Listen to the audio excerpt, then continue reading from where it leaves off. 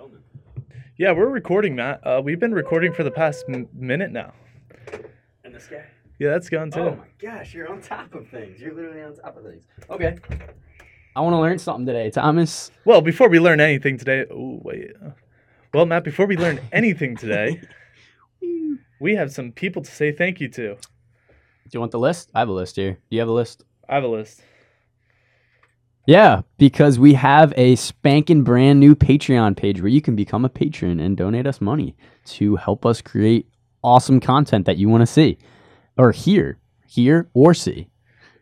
Hey, well, the more we can get into this, the more amazing content we can send your way. I mean, this money is helping us get onto Spotify right now, which is a big deal. And we really appreciate all the support. Especially, we enjoy the support from Sammy. Love your support. Thank you for all the help you've given us over the past couple of years. Thanks, Sammy. Even just wearing the pin on the backpack is the nicest thing you could possibly do. Oh, no way. Yeah. That's awesome. That's a pin-wearing fan right there. Then we have the amazing Mihir. Yeah, I consider him our third host. I wrote him this really nice thank you message saying he's basically one of the biggest shareholders in the Two Top Media Company. Exactly. I mean, if he is Two Top as well. I'd like to thank Meredith for also donating. Thank you so much. Thank you, Meredith. We appreciate it. She's my girlfriend. She supports you, Thomas. Yeah. You can have that. Matthew, my brother, thank you for donating. I don't even know if you listen to it, but hey, the support is always appreciated. Thank you, Matt. We appreciate it. I said we'll take you out to lunch someday. One day. We're going to honor that. But don't count on it anytime soon. Grandpa, thank you. We just got your donation today. Yeah, thanks, Grandpa. Thank you. Well, I promise I'll do one of Grandma's topics as long as they're not too wild. Oh, we have to now. We have to. I That means guess we're we have to. obligated We to. are. Grandpa, you're getting a custom topic your way soon. Katie, as well, over in Penn State, thank you so much. Yeah, Katie Walters, thank you so much. We really appreciate it. It's so cool to know that you're listening over in State College and we're over here, you know? Yeah, I enjoy that. It's everybody comes together for Two Top. Thank you, Katie. And then the first person to donate within a couple hours of it going out. Thanks, Mom. Thank you, Mom. Yes. So, hey, you could join this list. You could be getting a shout out for your episodes. I mean, there's so much more to Patreon. We talked about it a little bit in the beginning, but for now, Matt, let's dive into the real reason we're here, to give back to the people. Let's give some topics. Let's spread some knowledge. Some knowledge, absolutely. Get into it, Thomas. Teach me something. Matt, have you ever driven through a drive-through at the bank? Yes, I have. So you open up that tube, and you put the thing in, and you hit the button.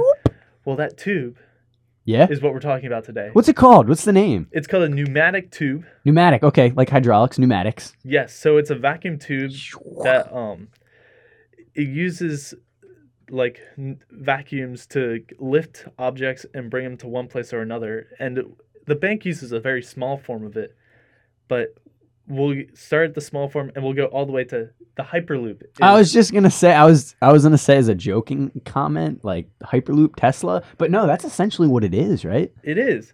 That's crazy. That's crazy.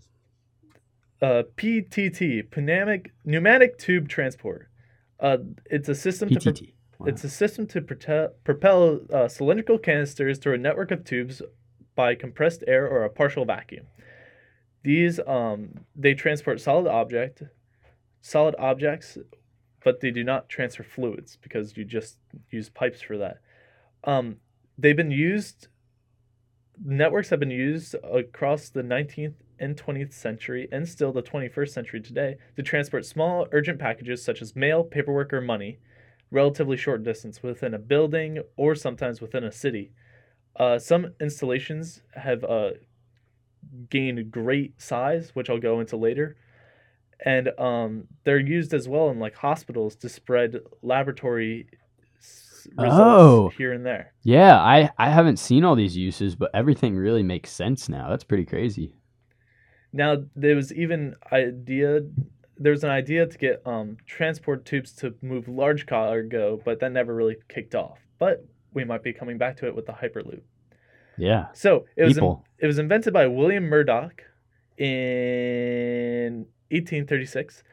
So what happened was he wanted to send stuff. It was crazy. So the Victorians used the capsule pipelines to sell telegrams from the building to the telegraph station.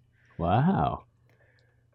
So then in 1854, Mr. Clark, he issued a patent for conveying letters or parcels between places by pressure of air in a vacuum, which then he installed a 220-yard pneumatic tube system between the London Stock Exchange and Threadneedle Street in London and the offices of the Electric Telegraph Company. So, I mean, sounds like right now is, well, you telegraph here, but we need to get the message there.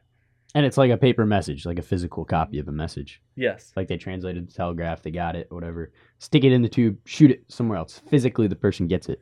So what's Pretty crazy cool. about it seems like such a futuristic process for back in the day. Like that was the future. Sending Yeah. packages through The tube. Hyperloop back then.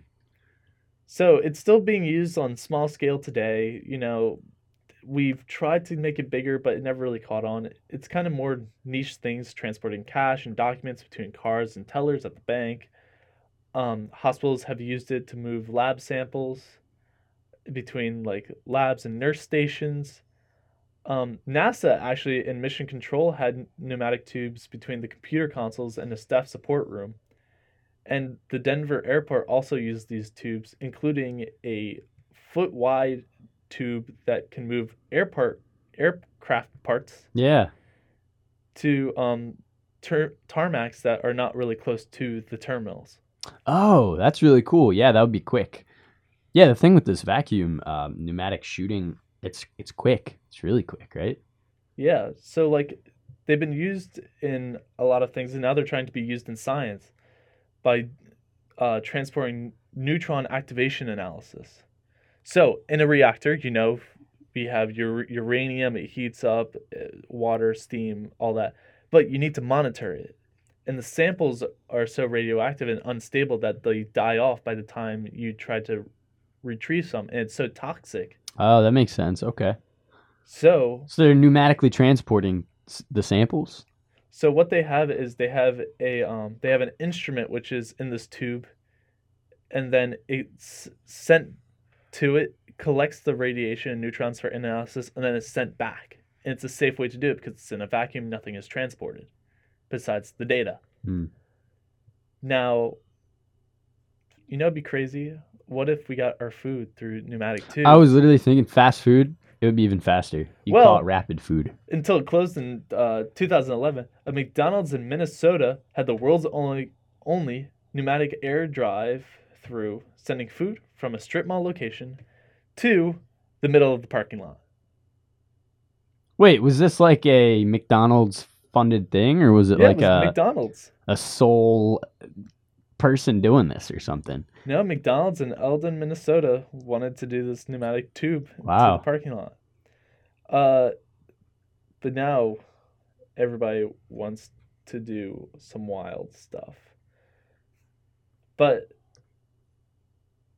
like the Hyperloop, we know the Hyperloop. That's the idea of transporting people through a vacuum. Yeah. right? Yeah. So what's wild is there's the largest tube system, which is in Prague, and it covers the whole city. Of pneumatic transport. Yeah. So Not people, objects, right? objects. It's Wow. currently closed down, but there's a movement right now to get it fixed as a tourist attraction. But it can be sent. It had the ability to send stuff to all over Prague. Were they individual routes, or would they like change course? No, individual routes. Yeah. So there's like a tube station that things would be sent from. It was the post office. It was the Yeah. and then it would send it to the places in Prague. That's crazy. Imagine if your mail showed up in a tube. Yeah, that's crazy. I'm just thinking, there's everyday uses for this. Say you need to, ship something to the post office, a package. You could just put it in a tube and it'll send it there at your local tube drop-off location, just like in Prague. Well, so it was really something for the post office. It Oh, yeah. was getting telegraphs and sending telegraph symbols, and it was also sending mail across the city. Paris also had one of these large networks that closed down. So it's been a thing, not as much now, but we're seeing the resurgence with, the Hyperloop, Yeah, essentially, right? It's the idea revived, yeah. Let's talk about that. making people aware. So the Hyperloop is now like the point that we're at in the 21st century. Now the Hyperloop is being developed by SpaceX and Tesla. So just Elon Musk chilling out with himself. So what it is, it's for freight transport, passenger transport, and its tube design comes from the Robert Goddard vacuum train. Vac train. So it's a train that sends through a vacuum tube. And it could go at such high speeds because in a vacuum there's nothing to slow you down. It's only friction of whatever you're in contact with. Yeah, there's no drag So at all. it was first mentioned in 2012 by Elon Musk. And it would be Good old using, Elon. it'd be using air bearings and linear induction motors and axial compressors to send these tubes. Now the first alpha concept was published in 2013, which could propose a route from Los Angeles to the San Francisco Bay, which would travel at a speed of 35 miles per hour. No, my bad. I read that backwards. It would travel 35 miles at a speed of 760 miles per hour. Holy goodness. Wow. So you'd get there in 35 minutes. Yeah, because there's no drag, super efficient. I'm guessing through the vacuum, it doesn't take much energy to move something through a vacuum. Like space, if you push something in space, it'll keep going. Yeah, there's no friction. That is if gravity. it's a perfect vacuum, you know? So it's a mighty feat of engineering if we can get a perfect vacuum in a tube that size to carry, people. Yeah, I mean, Musk thinks it's going to be the fifth mode of transportation. You have walking, driving, biking. I mean, you have trains, planes, automobiles, and boats, Yeah, and Hyperloop. the Hyperloop. But I think it's something to look forward to. If I could ride in the Hyperloop one day, I think that'd be pretty impressive. I'd do it. It'd be a smooth ride, that's for sure. But that's what I have on the Hyperloop, Matt. What do you have for me Pneumatic today? transport, PTT. PTT. Okay, today I want to teach you about something mythological, Oh, cool. but also it might be an actual real thing because there's a lot of unexplained science behind this. Where are you hitting me with? I have so many ideas right now. We're talking about ether. Ether. Ether. Ah. Do you know? There's obviously the classical element of ether, but I'm not talking about that. I'm talking about the medium of ether, the substance, the matter. Essentially, it's matter. There's liquid, gas, Yeah. solids, but ether is its own thing. It's its own medium. See, Ether is in a game I play with my younger brother, and Is it a magic-oriented type substance? It's like the souls of some beings. Exactly, and that's the mythological aspect of it. But modern scientists, I mean, I watched a whole 30-minute lecture on YouTube last night of a guy explaining that ether is real. It has to be real when you're talking about spatial theories of science and space-time, which we're going to get into. So I'm going to hit you with a scenario here. This is something that we all are familiar with, but then we can't answer the second part too. So here we have waves. So what are waves? Waves are a disturbance traveling through a medium, okay? Waves can be in air, water, etc., any substance, any substance that we're aware of. So what about light waves? What do light waves travel through? Obviously, they're traveling through air here, but light travels from the sun to Earth. How is that possible if there's no air in there? Yes, there are some gases in the vacuum of space. It's not a perfect vacuum, as we were just talking about with the Hyperloop, but how does the light, what does it travel through? So that's where scientists have come to determine that there's ether in the universe that light travels through. Because light needs to travel through something. I thought with our laws of physics, the waves have to travel through a medium. So that's the only explained substance that it could go through.